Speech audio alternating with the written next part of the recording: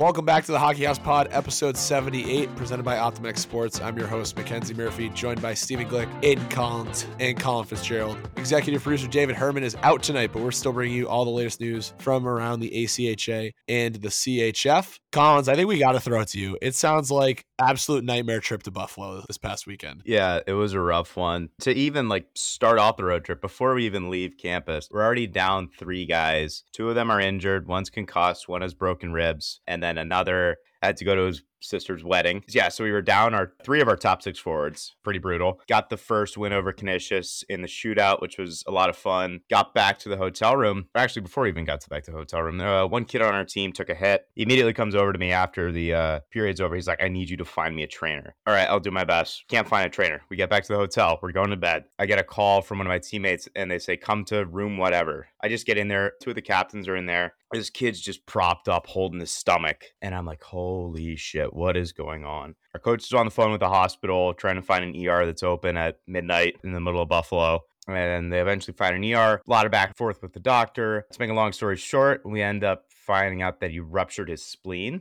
He had mono. He didn't know about it. Had to have his spleen removed. He's doing a lot better now. I think he's back home right now. But that was definitely scary. And then we go out, lose 5-1 to Buffalo. Everybody's sick. Morale is low. We're missing such a key guy on the team. Then we get back to the hotel. We have dinner. Our assistant coach gets back. He only got 15 minutes of sleep. He was there from midnight to probably 5 p.m. So we're done eating dinner. The rookies, they all decide to get on the same elevator. 10 of them get trapped in an elevator for 50 minutes. It was brutal. Yeah, that was, I think, the only bad part of the road trip for the team entirely. We end up winning 5-zip over SDSU the next day and get a safe drive back. But when I get on campus, going to get my car from the garage, my entire left side of my car is covered in white paint and there's 2 giant dents on my car. And I'm like, holy shit. And then I go to try to unlock my car and the battery's dead. And now I'm fucked. To make things even better, I still haven't heard back from Instagram about the Villanova hockey account. So it's been a lovely weekend, to say the least. You know where that story got scary? Where? The fact that someone was having a wedding on Halloween weekend. That's how we started that whole thing. That was enough to be a nightmare of a weekend. Just glad you guys survived. I mean, to come away 2-1 on the weekend at the Buffalo Meltdown, all things considered, sounds like it was a W for the boys on the ice. Maybe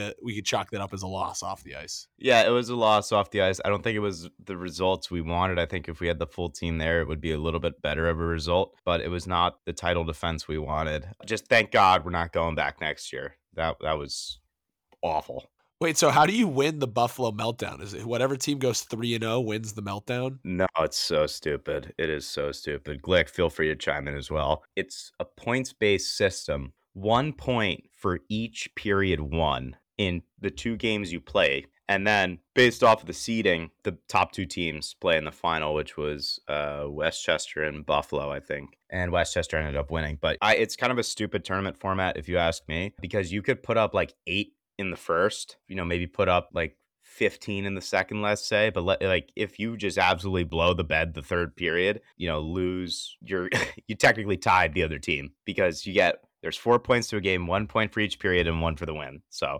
it's so stupid. I'm going to write a letter to the ACHA office, actually. I think that's how the ranking system should be done because Syracuse would be much higher on the list if we're only chalking up periods lost as 1 point.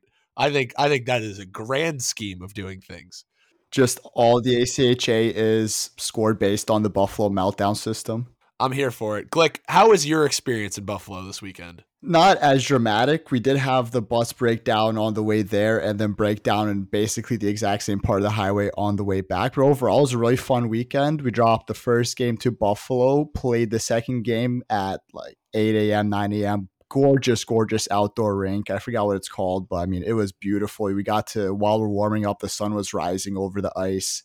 We beat Western Michigan 4-2 there, and then we dropped the last game to Canisius. But overall, I mean, the boys weren't very excited about missing Halloween weekend, but we think we definitely made the most of it that weekend. Oh, I forgot to mention, I got to take some photos of Glick too, so that was a lot of fun. Yeah. That was my highlight. Which I was pumped about. We've been using this photo of him with the water bottle for 6 years now. I made sure to get another one. How was it wearing eye black? You looked like a badass with all that eye black on. Yeah, we were just so excited for all that. I was absolute rookie mistake. I forgot to bring a toque, and the other goalies on Western Michigan had them, and I felt really bad. So I guess I just had to make sure that Team Black beat Team Toque that game. And you new bucket, is there, when did that happen? Yeah, honestly, I've been like, I keep on forgetting to mention this on the pod, but after the Townsend game, which was about 3 weeks ago, I noticed there were these massive cracks in my helmet, and it was just absolutely dangerous for me to use it. So I just had to retire, old family guy. I'm going to have to wrap up my college career in just a plain white helmet. But honestly, I low-key kind of like it because for once, my gear in college matches. Yeah, no, it looks great. I didn't even recognize you in the photo until I saw the tag that it was you when Collins took it. Fitzy's been sitting in the dark in his quiet, dramatic room for 9 minutes now. I guess we'll go to him. Fitzy, you've made your SPHL debut since we last talked. How are things going down in the SP? Yeah, played my first game. Family got to come. It was in Danville, Illinois, which is like 2 hours from Chicago. So fam was there, a couple friends. I've been living the healthy scratch life since though.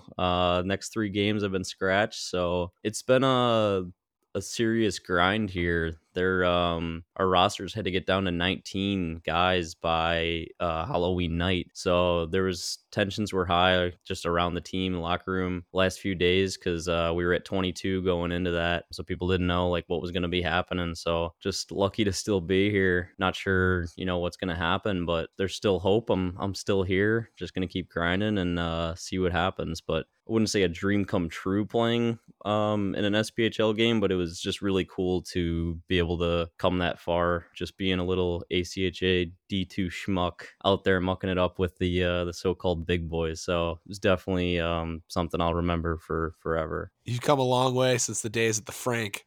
You talk about having 19 on the roster. How many guys dress in a game in the SP? They dress 18, so one guy will be getting scratched each game. Hoping that's not me regularly, but we'll see what happens. A tough weekend for the boys in Cuse. We had a home and home series with Oswego. Very good team. We skated with them. We played like a really good first 2 periods on the road on Thursday night, and they scored a power play goal early in the third, and we kind of down by 2. We were making mistakes trying to get back in the game, and all of a sudden it turned into a 6-0 blowout, and we were just happy to get out of there and go back home and play Friday on home ice, and much of the same. I thought we dominated the game for majority of part. Felt like in the third period we had all the snow down on their side. There were still wet patches on our end, and then kept hitting the post. Their goalies played great all weekend. They came back down, and we had the puck in their end for like the last 2 minutes, and then they got the puck with 10 seconds to go, scooped it up, scored on a wrist shot coming into the zone on like a 1-on-3, and that was the game winner with 8 seconds to go. And then the same kid scored right off the draw into the empty net, so he had himself a night. But tough weekend all around. But we debuted our pink jerseys. We raised $2,000 for breast cancer, which I think we can chalk that up as a W at least. But it was a good weekend. I had some friends from high school come visit me, 2 of my best friends from home, which was great. They got to, because they didn't do a PG year like me, they graduated college last year, so it was fun for them to be a college kid again for the weekend, and they enjoyed the Cuse experience. But all in all, a good weekend. Like I said, didn't get the results on the ice, but still made the most of it. Huge upsets this weekend. We'll kick things off Friday night. Robert Morris stuns Liberty with a 4-1 win off of a 63 save performance from Parker Rutherford. I don't know if you guys saw this one. I completely missed it on Friday night, with our game, but to wake up the next day and see that Robert Morris not only beat Liberty, but a 63 save performance was huge. The goalies in the chat, Glick, I'm sure you've got something to say about that. I know that we're not allowed to give out scholarships in the ACHA, but good God, this man deserves something for that performance. Robert Morris has got to give him something special. Yeah, Jess Butterly, friend of the show, she said we got to give him a gold star. I know there were people in the comments saying that he needs a steak dinner or something. 4 unanswered goals from the Colonials. Next night was a tough one, though. They lost 9-2. To get a win at LaHaye like that, I think most teams are happy to get the split there. We had more upsets, though, this weekend. In the Eshel, Stony Brook lost their first game. Bubble team URI handed number 6 Stony Brook their first loss of the season. I think that was evident in the rankings. Stony Brook dropped this week down to, I believe, 10. Indiana Tech dropped a game too. Rival Lawrence Tech pulled off the 3-2 overtime win on Saturday. Indiana Tech got the win on Friday night in overtime. I'm sure you guys all saw that celebration the kid had going out to center ice and reverse push-ups, bench press, whatever you want to call it. That was certainly a celebration for the ages. And then Illinois State also dropped. They lost to McKendree. McKendree 2-7-1 beat Illinois State in a shootout. Illinois State 8-2-2 on the season. Just wanted to say that Selly was what I like to call the reverse Murph. I like that. It was funny. My roommate Vinny was watching like the Theo Fleury clip, where he just scores in Calgary in like the 80s and he just goes nuts down the ice. And literally the next morning, this kid was just going nuts. It's so funny watching the reaction from his teammates. They're just like, what the heck is this kid doing? And I think it's even funnier for us because like the minute I saw we had an Indiana Tech highlight in the submissions, I was like, oh my goodness, like this is going up. Like we got to get this up. We never get anything from those guys. And to get that was awesome. And they got the split against Lawrence Tech. Let's jump into the rankings talk here. Fitzy's probably like, oh my gosh, I'm so glad I don't have to deal with these rankings anymore. He's always hated them. I'm an agent of chaos. I love weeks like this where just everything is out of sorts and we get to kind of dissect it a little bit here. But to walk people through it, first week of the computer poll, the computer ranking for the 9th time will determine the 20 teams that qualify for the 2023 ACHA Men's Division I National Championship, which includes 8 auto bids. The computer-based ranking is the first one of the season, starting on November 1st. The previous rankings were all done by the coaches poll. This one sees UNLV regain the top spot, followed by Arizona State, which is a big shocker. They were previously at number 11. Minot State, number 3. UCO remains at number 4.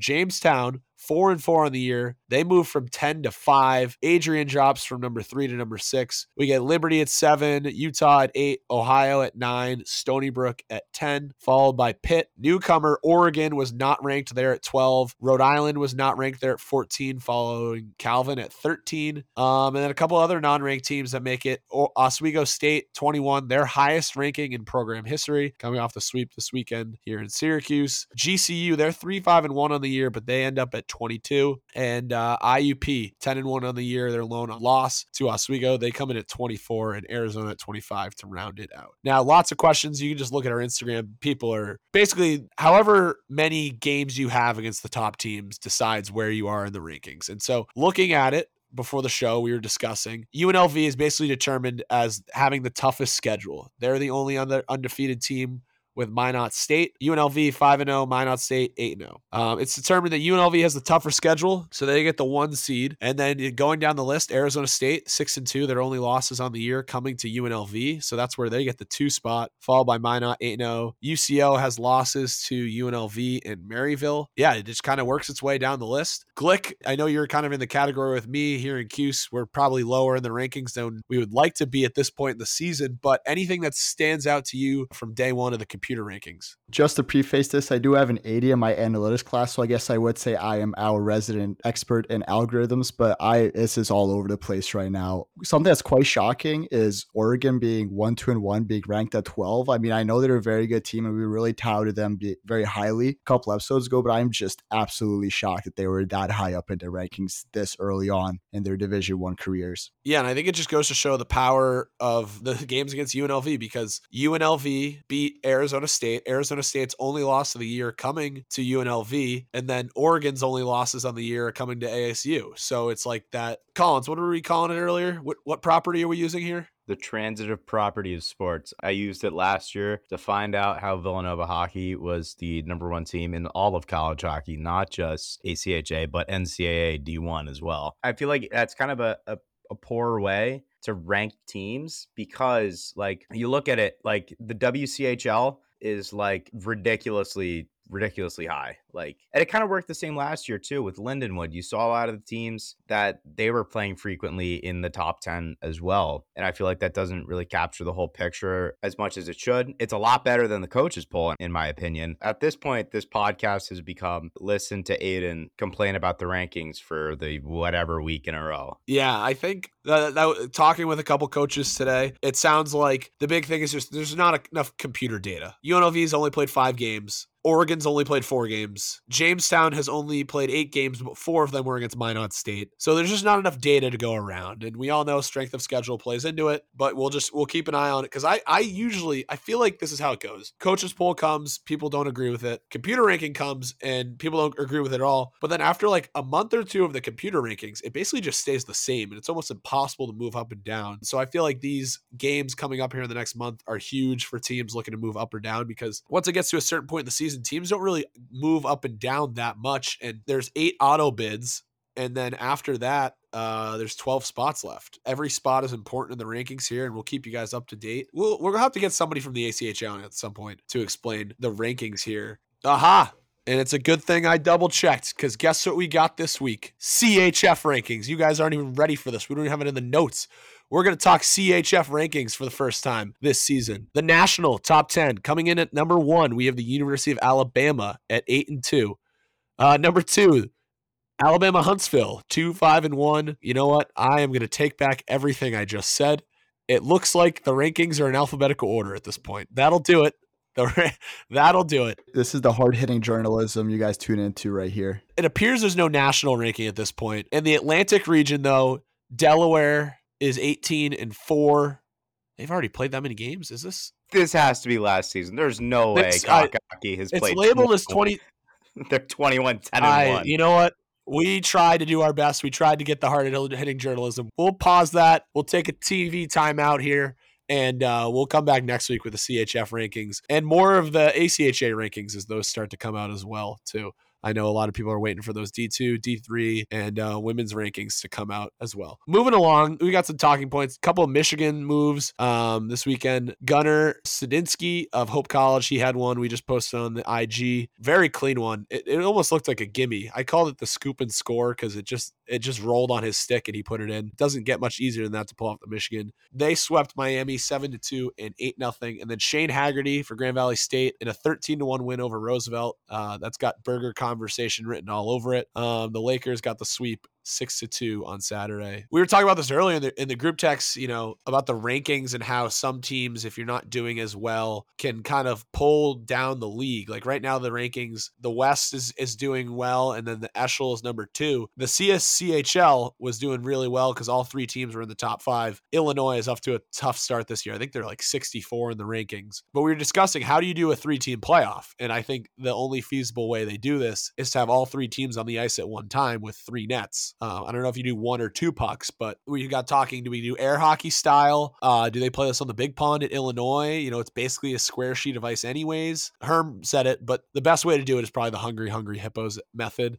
Just get all 3 teams out there, chuck a bunch of pucks out there and see who can get the most in the net by the end of the night. But we'll have to keep an eye on the 3-team playoff and what the Central States Collegiate Hockey League plans on doing, but that's just a day in the life of the Hockey House Pod group text going on. Collins, I know you sent photos of the air hockey table, right? 3-way soccer too? No, that was Herm, I think, that sent the air hockey table. I sent the 3-sided soccer, which is actually a sport recognized by FIFA. There is a whole video on the FIFA YouTube channel on the official rules of 3-sided soccer. I definitely think 3-sided soccer or Hungry Hippo style, both very adequate ways of determining the CSCHL champion. Wanted to give stick taps this week to TCNJ. They got their first win at the men's Division I ACHA level, beating in-state rival Rutgers 4-2. Shout out to Christian Brothers Academy, high school here in New York. All these college teams were doing on-campus photo shoots, and they tagged us in one. They did an on-campus photo shoot here in Syracuse at CBA, and we're looking for the collab post, but not sure it's quite the right content we're looking for to promote the ACHA and the CHF, but wanted to give the boys a shout out. Herm is still torn up about the 2004 New York State football final where New Rochelle lost to CBA in the Miracle game. So he added that in the notes. Herm, by the way, he's out tonight. Tough shootout loss for the Comets. He's busy working and he's in the office. So no Herm tonight. I know we said that at the start of the show, but that's what he's up to this week. He added his hot takes, though, which is good. He said, how in God's name is Arizona State number 2? I think that has a lot of people questioning him. We'll see. In-state rivalry game, though, for them. We'll get to that in a little bit in the show. ASU taking on Arizona in Tucson. That is usually a barn burner, so a real test for the Sun Devils. And then another one from her. If West Virginia can improve, would love to see them get snatched up by the CSCHL. They are traveling to Ohio this week, so that's got Herm thinking about the country roads and adding them to the CSCHL. And then at that point, they can do a real tournament and they don't have to play three-sided hockey or Hungry Hippos. But we've got a great interview for you this week. Jenna Trubiano, the head coach at the University of Michigan, former player as well. She joins the show to discuss not only her career, but her career behind the bench at the University of Michigan. And as always, this one is brought to you by Optimex Sports. Optimex Sports provides teams the opportunity to build and manage their own website. And the best part is your first year is free. Be sure to check them out using the link in our bio. And if you're interested in signing up, be sure to use the referral link, optimexsports.com/signup/hockeyhousepod. They got all kinds of new features. We've talked about them a bunch already, but the ability to add your team store, sell tickets, merchandise, make payments, have people make donations. It is a win-win for you and your team. Would love to see teams, lower their dues because of Optimex. You get your first year free and ways to fundraise right from your website. So it's a win-win for everybody. But we talked about plenty of wins with Coach Tribs this week, talking University of Michigan women's hockey, and that's coming up next. We're pleased to be joined by former player and current head coach of the University of Michigan women's ice hockey team, Jenna Tibbs. Coach Tibbs, welcome to the show. Thanks for having me. I appreciate it. We're psyched to have you guys on. I feel like you guys have been under the radar for the last year or so, making some noise on social media.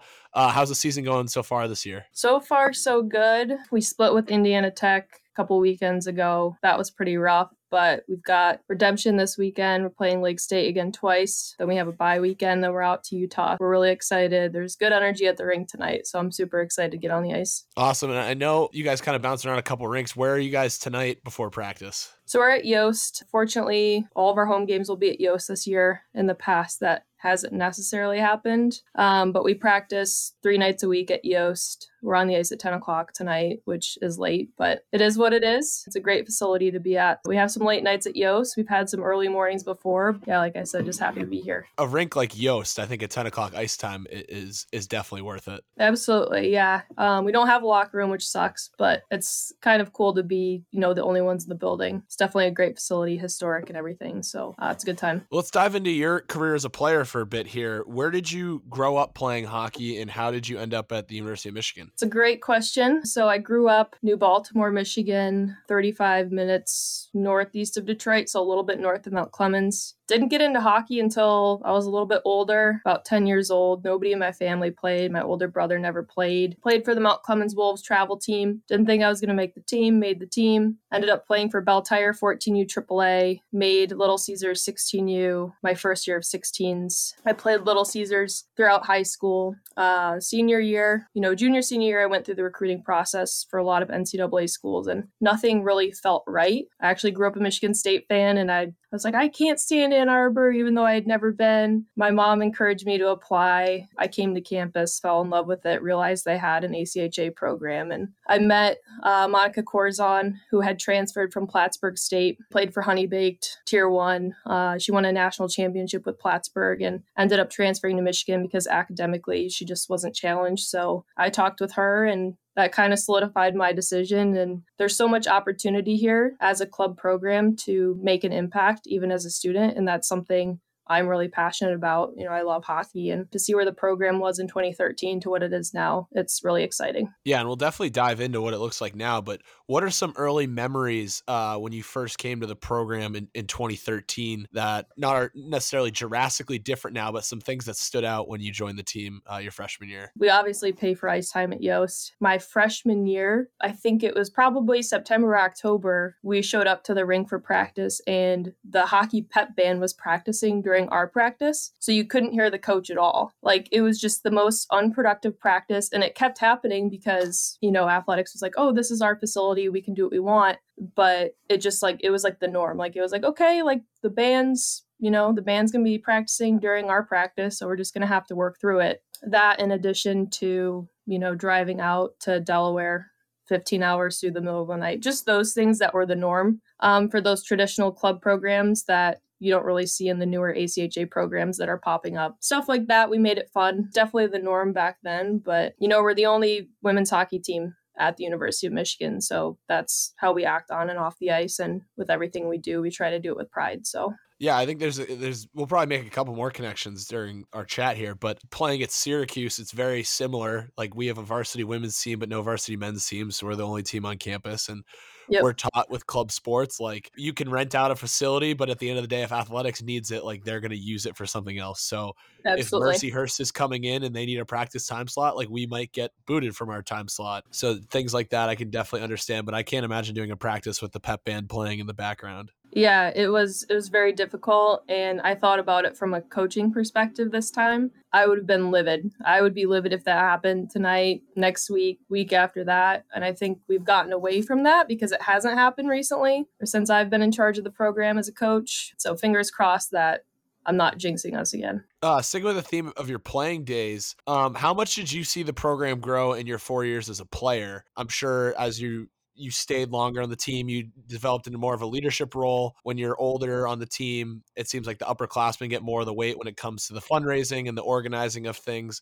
How did you see your role on the team shift in your time as a player? Yeah, I think going back to just seeing this team as an opportunity, freshman year, I created our team Instagram page. It was 2013, so mobile phones and smartphones were a common thing for students and parents alike. So just trying to really build the base that we have today, seeing as it an opportunity. Freshman year, like right off the gate, it's like, okay, it's Michigan women's hockey. There's no D1 hockey in the state of Michigan. Like, why isn't this an option for more women in Michigan, like in the state of Michigan or the state surrounding Michigan that want to play hockey at a competitive level, yet are pushed to leave the state because there are no D1 options.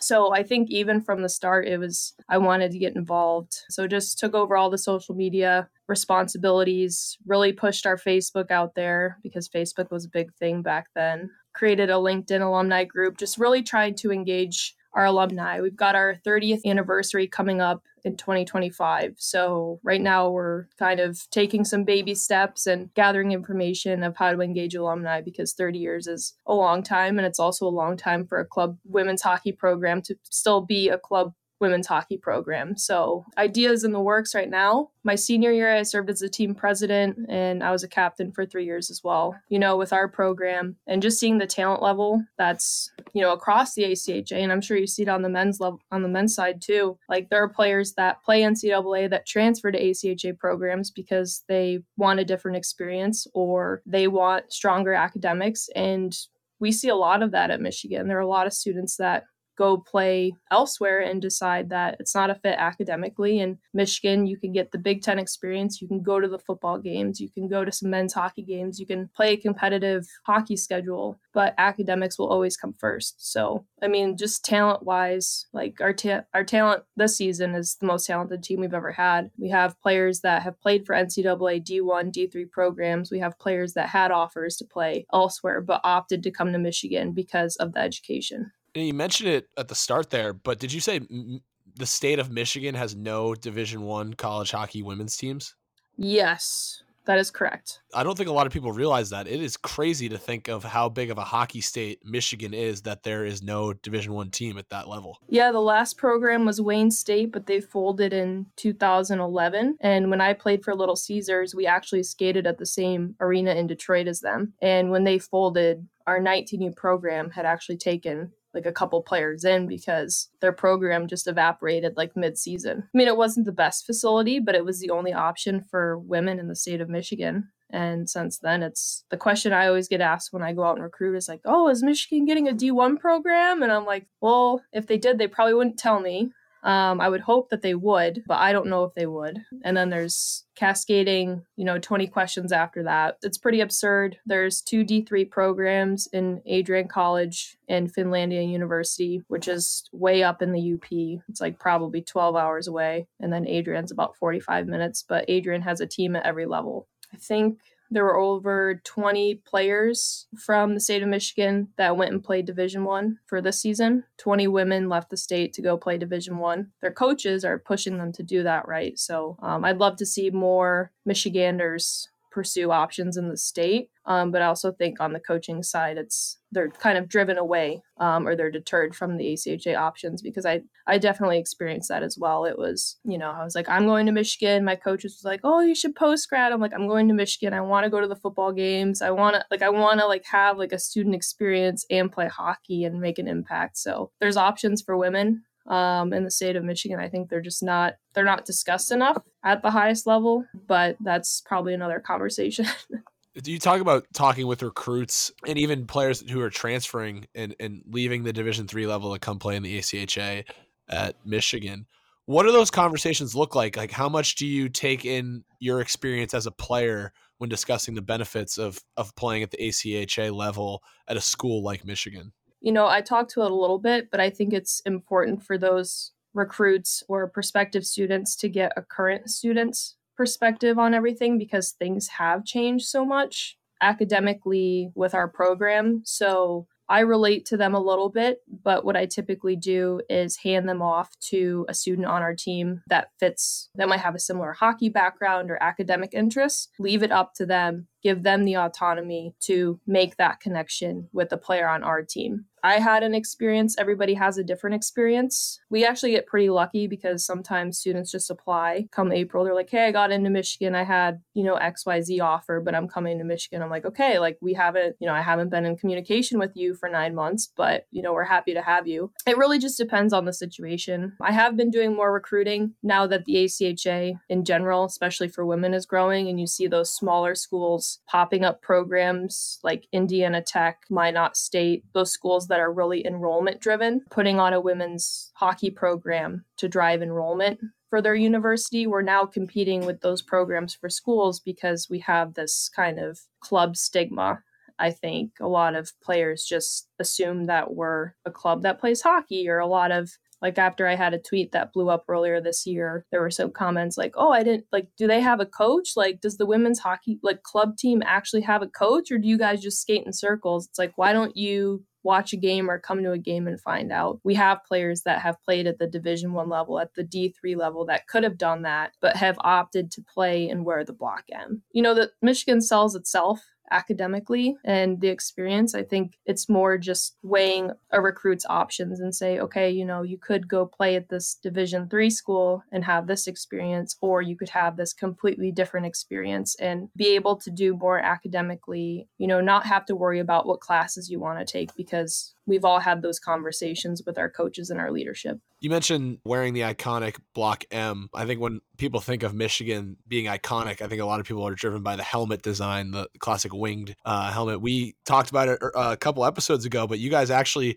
have the real deal Bauer helmets this season. Gone are the days of getting electrical tape and finagling, the replicas. How satisfying is that for you as the coach? When you were a player, you went through, having to stick on the stickers in your helmet, and now the girls get, their own set from Bauer. It's exciting to see, and I think it's symbolic in the fact that, our program started, when I was a student in 2013. We were doing helmet taping parties where everybody would go buy a Navy helmet, and then somebody would teach everybody else how to tape them, and then you'd cut it with a box cutter. And I think for our upperclassmen that have had the experience of potentially wearing the electrical tape or just the Block M just on the helmet, just so it looked clean, it is a big deal for them. And it's something that they're going to have for the rest of their lives. And it's, an official piece of equipment that they can show their children or their nieces or their nephews and say, like, hey, I played hockey at Michigan. Doesn't matter that I was a woman. I played hockey at Michigan. Look at this helmet. Everybody knows what it means. So it's symbolic for us for sure.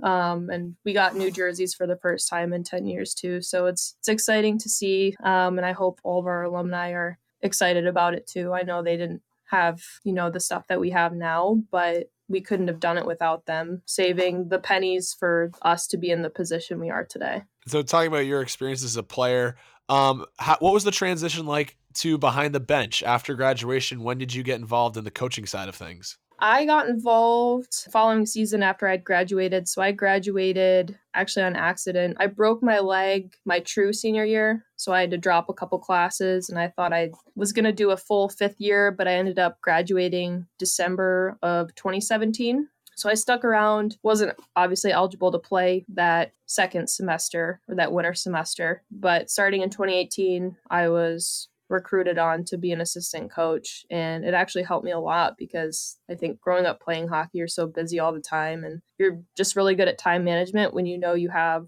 to be at the rink or you have other things to do. And I was working full time and I felt honestly pretty lost without any aspect of hockey in my life. And I'm really fortunate that the coaching staff at the time pushed me to join, because I think without them, I may not have pursued coaching at Michigan as an option. But I think now as a head coach, looking back, very grateful that they did push me, because like I said, I was a little lost, but I think they could see that. And I think they knew that it would help me to get or stay involved with the program. So I'm very fortunate for that. I took over the head coaching duties, I think it was March 2021. So still over that COVID period when we didn't have a season. And then last season, I would say was a bit of a transition year just because we didn't have a season due to COVID and we didn't really know who was going to show up at Michigan or who wanted to play. So we had a freshman class, our sophomore class, it was their first year on campus. And then we had a handful of transfer students that just kind of all showed up. We did pretty well last season and we graduated 3 players. So most of our players this year are returners with the exception of our incoming students. So it's a good group. I feel very fortunate to be in the position that I am now and kind of doing everything in my power, including social media and Twitter, to help better our program as well as women's hockey in the state of Michigan. It's interesting that you bring up the point of missing that extracurricular once you got a job. I feel like I've seen so many TikToks lately about student athletes who say that void once they get a full-time gig. What would your advice be to players that are graduating that are thinking about getting into coaching? I would say, try it out. There's so many different levels, especially with hockey. Like there's so many varying levels of commitment, especially for young coaches. If you can only commit one night a week because you're not sure of your work schedule or your travel schedule, just try it. Coaches are understanding, right? A lot of coaches at the youth level are volunteers, so they understand that. For me specifically, which I think a lot of my friends that were athletes themselves have dealt with, is sort of what you're describing, where like your whole life you've been used to this routine of structuring your life around one thing, and then boom, you're in an office 9 to 5 and then you leave. Having something to look forward to, like you should like your job. If you don't, that's okay too. Most people have to work, but for me, hockey's a different type of work. It's definitely my passion. I love my job, my full-time job at NSF. So if my boss is listening, he's been very, very, I couldn't do this without him. He's been the most supportive boss and manager. He gets it. So as long as I get my work done with him, he doesn't really care what I do at the rink. So I'm very fortunate to have that. But at any level, any rink, any sport, just try to stay involved. If it's not for you, it's not for you. That would be my recommendation and my advice. You hinted at the many hats that you wear as the head coach. Let's get into your Twitter, because I feel like that's how you first got on our radar when the University of Michigan announced that they were going to plan $41 million to expand the scoreboard at the Big House. You stepped in and acknowledged that maybe there was more funding that could be thrown towards other club sports on campus and, preferably the women's ice hockey program. What was that like when you fired off that tweet and then it kind of went viral? It was exciting for sure. I was freaking out a little bit just because I'm not a big social media person, but I think I'm at a point now where I've just accepted it, that I'm this voice. It was exciting though. It definitely blew up more than I thought it would. I was sort of emotional when I sent it out, not that it was incorrect information. I think a lot of people did not realize that we have to pay for ice time at Yost. I know it varies from university to university, but if you look at $41 million and how many zeros there are, the allocation that we get from club sports and what our ice bill is from a facility on campus and everything that comes with it, that 1% of that could cover our budget or most of our budget for one season. Every time I look at $41 million, and I also saw a picture of the scoreboard. I don't know if you saw that. Basically what they're doing, they're just like extending the sides of it. And I actually saw some responses like, oh, what about the women's hockey team, all this stuff. So I'm glad that people still remember, and I'm glad that it's in the back of some heads. And I know there have been some rumblings within athletics about it. My tweet specifically I haven't been in contact with anybody, but that's what I've heard. So hopefully it'll ignite some changes. But like you understand, at any big university, things move very, very slowly because there's a lot of processes that everybody needs to take. You know, my fingers are crossed for some changes. I know club sports, I had a discussion with them over the summer about allocation and where Michigan's at compared to other schools. I'm hopeful that things will change. It won't be this season, but maybe it'll be next season or the season after that, and hopefully I'm still around to see those changes. Speaking of, the treatment at the university, I know like at Syracuse, there's always a big thing because the rule is if you don't have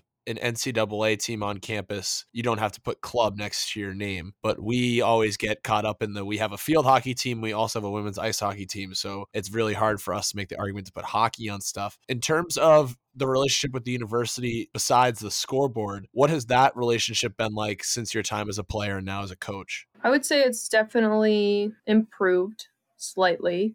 So in terms of our logo, because like you've said, we don't have a varsity counterpart, we can put women's ice hockey on our stuff. We can't put, Michigan hockey. So we're fortunate in that aspect because I really don't like the word club at all. I think there's small battles.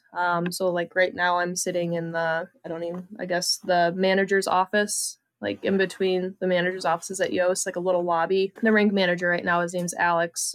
He actually worked with my boyfriend at the Ann Arbor Ice Cube. So like I knew him before he worked at Yost. So just like little things like that, like building relationships, has definitely helped. When I was a student, I worked at Yost for about a year. So I got to know the facility, gain the trust of some of the people that still work here. So just small battles like that have really been helpful for us because historically in the past, there have been some individuals or groups that kept trying to put us down. But I think right now we're in a good place and there's a lot of people rooting for us right now, especially with everything that's happened with the men's varsity program. A lot of people have looked at us and said, okay, well, like, what about the women? You're talking about these Title IX issues within a program, and a lot of people didn't even know that Michigan had a women's program. Yes, it's a club program at the university, but we play teams like Michigan State, we play Arizona State, we play well-known universities that have really, really good programs. Every little thing helps, and just gaining the trust of people in the facility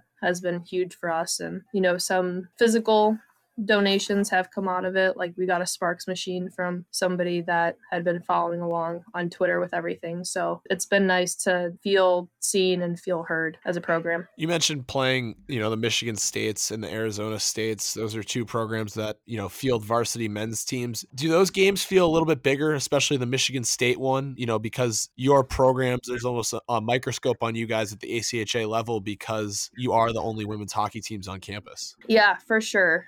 We played Michigan State for our season opener at Mount Clemens, and it was like a youth girls hockey kickoff weekend for the Metro Junior Jets up at Mount Clemens, where I actually grew up playing hockey. So that was special. No matter how our teams are built, every season it's a great game. We're going to close our season with them. So we're super excited. But yeah, like you said, I mean, it's just so absurd that the state of Michigan doesn't have a Division I program. We have 7 men's program and 0 women's programs. You have hockey schools like Western Michigan, Ferris State, Northern Michigan, Michigan Tech. None of them have women's Division I programs. So it just seems really lopsided, and there is a microscope when we play. We usually get a decent turnout, and I think now that our social media has been uplifted in a sense and we have more of a following, that those games are only going to get bigger and bigger. The University of Michigan's men's lacrosse team was very successful at the club level before they were elevated to NCAA status. Arizona State is another place to look at and what Greg Powers was able to do. When we interviewed him, he said the goal was never to go Division I, but the goal is always to be the best club hockey team in the country. Are those two areas where you look at as like trying to improve at the ACHA level and hopefully enough people are taking notice? Yeah, I think for me, there's 2 separate goals. So one is to build a program very competitive at the ACHA level, which, as I've alluded to earlier, it's becoming more difficult just because there are smaller like NAIA schools popping up with women's programs. And then long-term, 5-year, 10-year plan is to eventually get this program to a status where it is varsity. There are challenges to both. Short term, obviously recruiting, trying to find those players that might be trying to choose between like a smaller Division I school and the University of Michigan. Like I said, putting them in contact with players that may have gone through a similar recruiting process that can help them through some of the questions that they have and talk about their experience on campus. So definitely two things that are always in the back of my mind. Obviously, long term is eventually there's no reason that this program should not be a varsity program, but we're going to do the best we can in the situation at hand and the cards that were dealt. So on our mind is Lake Superior State this weekend. We played them twice in October, which was our first road trip. Didn't score as much as we had liked. We had gotten 2 shutouts, which was great, but we need to start producing goals. So that's what we're going to be working on tonight at practice. Awesome. Before you go, Coach, is there anything we have made it as a goal at the Hockey House to cover more of the women's side of the ACHA? Because I think it's easy for our followers to relate because there's so many more men's ACHA teams. Talk about the growth that you've seen in the women's side of the ACHA in your time in the league. The growth has been incredible, honestly. When I was a freshman, I think top 8 teams made nationals, and we made it my freshman, sophomore, and junior year, I think. All these programs started popping up, and like all of a sudden these new programs were just really, really good, and we had no idea why. But I know why now. Yeah, the teams we compete against and just the talent level of every team, like the teams are so even now, I would say. It's very, with the exception of the newer programs, every game is a close game. Talent's pretty spread even with our program. We get a lot of players that, could have played elsewhere and had that NCAA tag under their name or on elite prospects or whatever, but they've opted to come to Michigan because it's not a 4-year degree, it's a lifetime degree. So especially for women, if you can get a degree at the University of Michigan, it's a hard opportunity to pass up. But yeah, every game we play is a battle, and our players understand that, and we can't take anyone lightly anymore. Well, Coach Trubiano, we appreciate you joining us this week, and we wish you the best of luck this weekend against Lake Superior State. Thank you. Appreciate your time. Thanks for the support.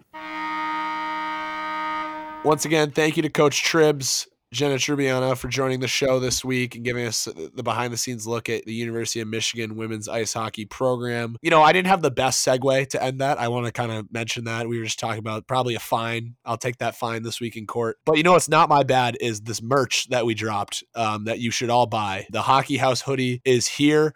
Herm and I were rocking them at Nationals. We've been trying for almost 2 years now to get a black hoodie with the white text, just simple, clean, a hoodie that you could wear anywhere, all hours of the day, all days of the year. And we finally did it with Selly Hockey Co. So be sure to get yours at sellyhockeyco.com. The Hockey House hoodie, paying for the quality here. Price jumped out to people. We're a club hockey podcast. Everyone's got a tight budget this time of year. This hoodie is going to be worth it. It's going to be your favorite hoodie. You're going to wear it all the time. Let everyone know that you're following along the Hockey House pod with the Hockey House hoodie, courtesy of Selly Hockey Co. Glick, we had a burger review, our first of the season. Walk us through that before we get to the blowouts of the week. I honestly kind of forgot about ACHA burgers, but in the last game, I was a scratch, and I'm like, you know what? I'm going to go get a burger from the Snack Shack. I'm usually pretty excited to get a burger, and I get it, and it's in tin foil. And I'm like, all right, interesting. So I open it, and I'm just look at it, and I'm like, this is going to be absolutely disgusting. And then I take my first bite, and I'm like, I don't even want to finish the rest of this. This is terrible. This was the first time I felt like there was grease coming outside of the middle of the burger. It was literally, I bit into it and I looked and there was just grease inside of the patty. Absolutely disgusting. Wait, which rink were you guys playing at on Sunday? Were you guys at Harbor Center or were you guys after us? Oh, that's right. You were after us. I had one kid hand me $5 because I was scratched as well. Go get me something from the snack stand. And I take a look back there and I'm like, fuck. Everything here just looks awful. And I'm just asking, like, do you guys have soft pretzels? And they're like, no, we're out. And I'm like, give the kid back the $5. I'm like, well, you're shit out of luck. They got nachos if you want to shit your pants on the ice, but that food looked disgusting, man. What rink were you guys at? I think it was the Hyde Park Pavilion in Niagara. It was rough too. I don't know if this happened to you guys, but when we got to the rink at like 8:30 for a 10 a.m. puck drop, the rink manager was like, what are you guys doing here? We don't have you on the schedule. And so we were nearly freaking out thinking that we weren't going to have a game. Or we weren't freaking out. We were actually kind of stoked because it means we got to get home early. But still, kind of an anxious 45 minutes waiting for them to confirm we had a game. We didn't have anything like that. That's just crazy to think that happened. Like, that's wild. Again, road trip from hell. They're going to make a 30 for 30 about this road trip the Villanova hockey team made to Buffalo. See, we normally do that.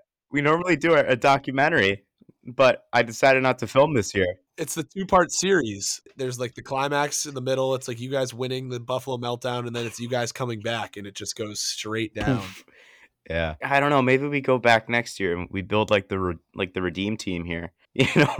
Find the LeBron James, the Kobe Bryant, the the Dwayne Wade of the ACHA, and get him to Villanova. Well, speaking of the burgers, that's how we got on this topic. The ACHA Burgers Blowout of the Week. We talked about this one earlier. Grand Valley State, they beat Roosevelt 13-1. Calvin also beat Oakland 13-1. In ACHA Men's D2, Washington blanked USC 12-0. Lindenwood beat Central Michigan 10-1. Fitzy, Olivet Nazarene, am I saying that right? That is correct. They beat Wheaton 12-3, and then they beat Wheaton 13-2. I mean, these guys are at this point, they are a recurring character of the show here. I mean, no, they are getting more airtime than anyone else at the D3 ACHA level at this point in the year. In Women's Division 1, Utah beat Wyoming 13-0. Utah followed up by beating Wyoming 10-0. Shots were 61-1 in the Utah-Wyoming game. Lots of pucks for that Wyoming goalie. And then in Women's Division 2, Liberty, they beat Loyola University of Maryland 10-0. And then rounding out the Burgers Blowout of the Week, Alabama beat Alabama Huntsville 17-0 in CHF action. So those are the two teams I thought were 1 and 2 in the CHF rankings about 10 minutes ago. Clearly not by that final score of 17-0. All right. So the line for today, University of Wyoming total admissions 7,500 over under. What do you boys think? Over.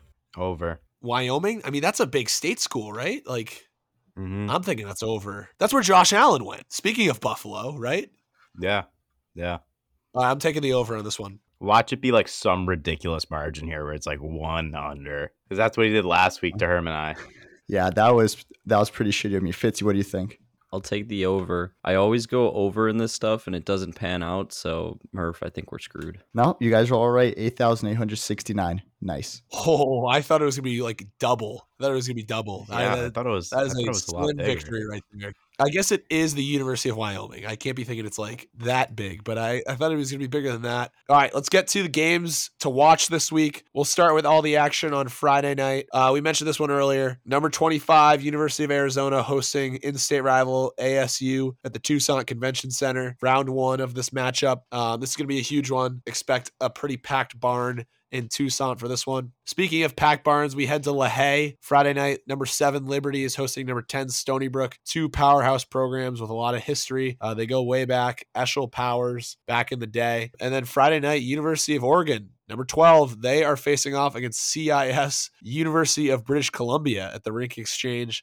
That should be an interesting matchup. We recorded this before we noticed the incorrect team name on the ACHA website. It is actually the University of Victoria, not the University of British Columbia. Friday night as well in Division 2, we got UCLA versus USC at the Cube in Santa Clara. Crosstown, Los Angeles matchup. More Friday night action. We got number 11 Pitt versus number 6 Adrian College at the Alpha Ice Complex in Pittsburgh. Sticking with the Friday night action, we talked about this one earlier, but Iron Cup, Alabama CHF versus Auburn CHF at the Pelham Civic Complex. And then in women's action, we have Liberty taking on Miami University at LaHaye. 2 top teams in Women's Division 1 squaring off. And then we also got a huge matchup. Number 14, URI taking on Robert Morris at Boss Arena in Rhode Island. 2 teams that pulled off big upsets last week facing off against each other. Saturday, we got some CHF action. Farmingdale State is taking on the University of Delaware. The best of the CHF Empire versus the best of the DVCHC. We got an NCAA versus ACHA matchup on Saturday. SUNY Fredonia is taking on number 18 Niagara. This is a huge matchup. Niagara taking on another NCAA opponent. They're getting used to it at this point, though. In men's Division 3 action on Saturday, Air Force Academy is taking on University of Michigan. Powerhouse Air Force versus the national runner-up from last season. And then we got even a little bit of Sunday action for those of you who don't like watching the NFL.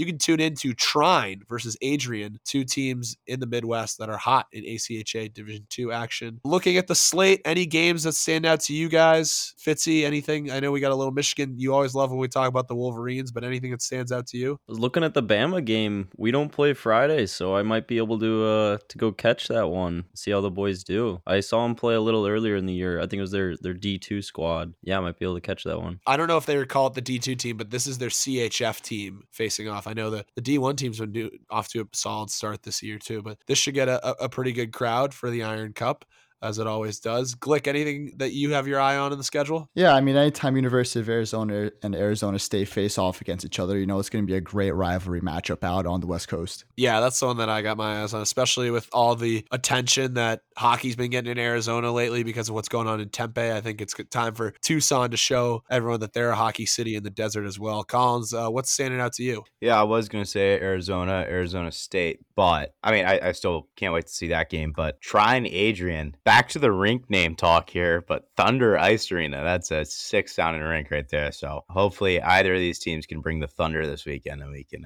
see a sick matchup. Yeah, and I forgot about this one. We do have a Thursday night matchup. Speaking about Big Sky Country, University of Montana taking on Weber State at Glacier Ice Rink, two of the best teams in the west of the ACHA Division II level squaring off. That brings us to the game of the week. It's Bedlam, baby. University of Oklahoma, their men's ACHA 1 team is taking on Division II Oklahoma State University. Huge matchup for these guys. They're playing at the Bach Center in Tulsa, home of the Tulsa Oilers.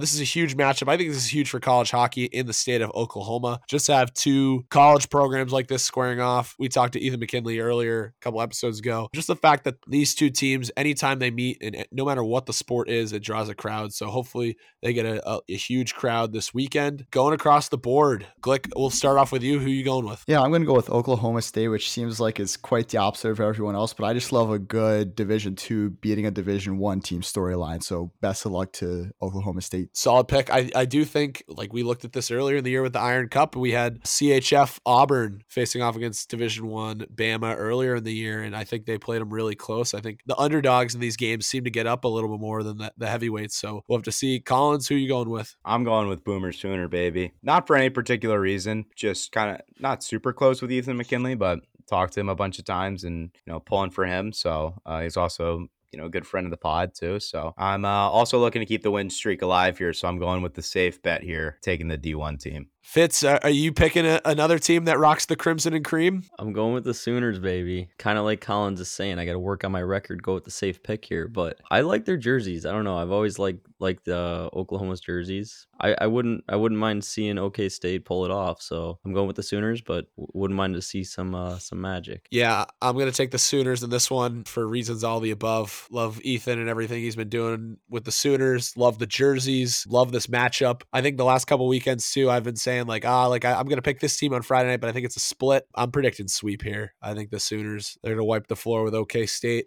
That's my prediction. Herm, you can feel free to add in your prediction when you're listening to this. Sooners by 6. Boomer, baby. But should be an exciting weekend of hockey in Oklahoma. That'll be a guarantee for sure. Brings us to the question of the week. I know I was a scratch last episode, so we didn't get to cover it, but I want to know everyone's favorite Halloween candy and then their best costume that they had. I'll start us off. Always loved the Heath bar. I think it's a candy that a lot of people let go to the bottom of the Halloween basket. Love those as a kid. Was willing to trade them with my siblings. I think they're pretty underrated. Love the Heath Bar Blizzard at Dairy Queen too. Got to give a shout out to DQ. And then my best costume, my mom made a paper mache like Wally the Green Monster when I was in 5th grade. We took a yoga ball and then we did paper mache on the outside. So I had this giant mascot head. It was like the coolest costume ever. And I just had green fur all over my body. I was Wally the Green Monster. Definitely the best costume. And my mom was big on making the homemade costume too, because at that point she wasn't teaching yet. So she was at home and wanted to make sure we all had the best costume. And so that was a lot of effort for her. And I think it's still in a bin somewhere in my basement if my little brother ever wants to dig it out sometime. But Glick, we'll toss it to you. Favorite candy, best costume. Yeah, so my favorite candy is by far Skittles. People who know me know that I'll basically do anything for a pack of Skittles. So whenever growing up, I would be able to get those small little, obviously they wouldn't hand out the big packs on Halloween. You'd only get the small ones, but those were always the first ones I ate. As far as Halloween costumes go, I was always pretty bad at them. I think I went as a hockey player from like 6th grade throughout high school. And in college, just kind of pretty shitty costumes. But this year, me and my girlfriend looked exactly like Eric Foreman and Donna from that 70s show, so we decided to go at them as them. I mean, the resemblance is kind of scary if you take a look at it. It's pretty scary. Like, I was always compared it to Eric in all my TikToks, and she always got compared to Donna at work, so it was just a perfect storm. Yeah, that is funny because I've never watched that 70s show, and I saw like the posts of you guys together, and I even knew that it was from that 70s show. Like, I didn't know the characters' names, but I was like, oh, like I know what this costume is. Collins, what about you? What's the go-to on Halloween? I thought I was going to be the only one saying this, but the Heath bar, they are fought over in my house when Halloween comes around. So am I wrong in saying that it's a forgotten candy? Or is it I just think my family's weird. Like, never heard of anybody fighting over a Heath bar. Like, if my brother and I were, like trading candy at the end of the night, like you had to be offering up a pretty good trade to be getting a Heath bar. But like, I would sneak into his bag sometimes and snag a few of those, and he would sneak into mine. So yeah. And then also second place for me, I got a lot of shit from this from my teammates when we had this debate. I'm a huge Butterfinger guy. I think they're a slightly underrated Halloween candy. I feel like that's probably the only time of year I eat a Butterfinger. I never go out and buy one. I don't even really buy candy all that often now that I think of it. Yeah, Butterfinger, highly underrated candy. And then as for the Halloween costume, in 6th grade, so as a little kid, I used to look a lot like Michael J. Fox. So I went as Marty McFly my 6th grade year of middle school. It was pretty crazy. I built the hoverboard out of wood. Somehow my parents trusted me as a 11-year-old or whatever with power tools, and I took a 2x4, cut the hoverboard shape, painted it. My mom and I, we went to the Goodwill, found an orange puffer vest jacket, and then I wore a flannel and jeans and Vans, and it was pretty identical. And then one of my buddies was Doc as well, so we won the 6th grade. Or not the 6th grade, the middle school Halloween costume competition. And I think that was my peak. Since then, it was nothing great. Last year I was Bubbles, got a pair of glasses on Amazon for really cheap. And yeah, I mean, I don't think anything will beat the Back to the Future. That was awesome. Yeah, I like the Butterfinger is another one too. It's like I enjoy it, but I don't know if I would have. I'm not going to a gas station getting a Butterfinger bar. I also don't think I'm eating a full Heath bar either. I like the mini ones that come around at Halloween time too. Just a couple bites. I think it's like the perfect ratio. Fitzy, you must have had some pretty good costumes as a kid. I had a couple. I was trying to pick which one I was going to share. I think I'll go with, I was Jack Sparrow from Pirates of the Caribbean. Had the full, head thing going on with the hair.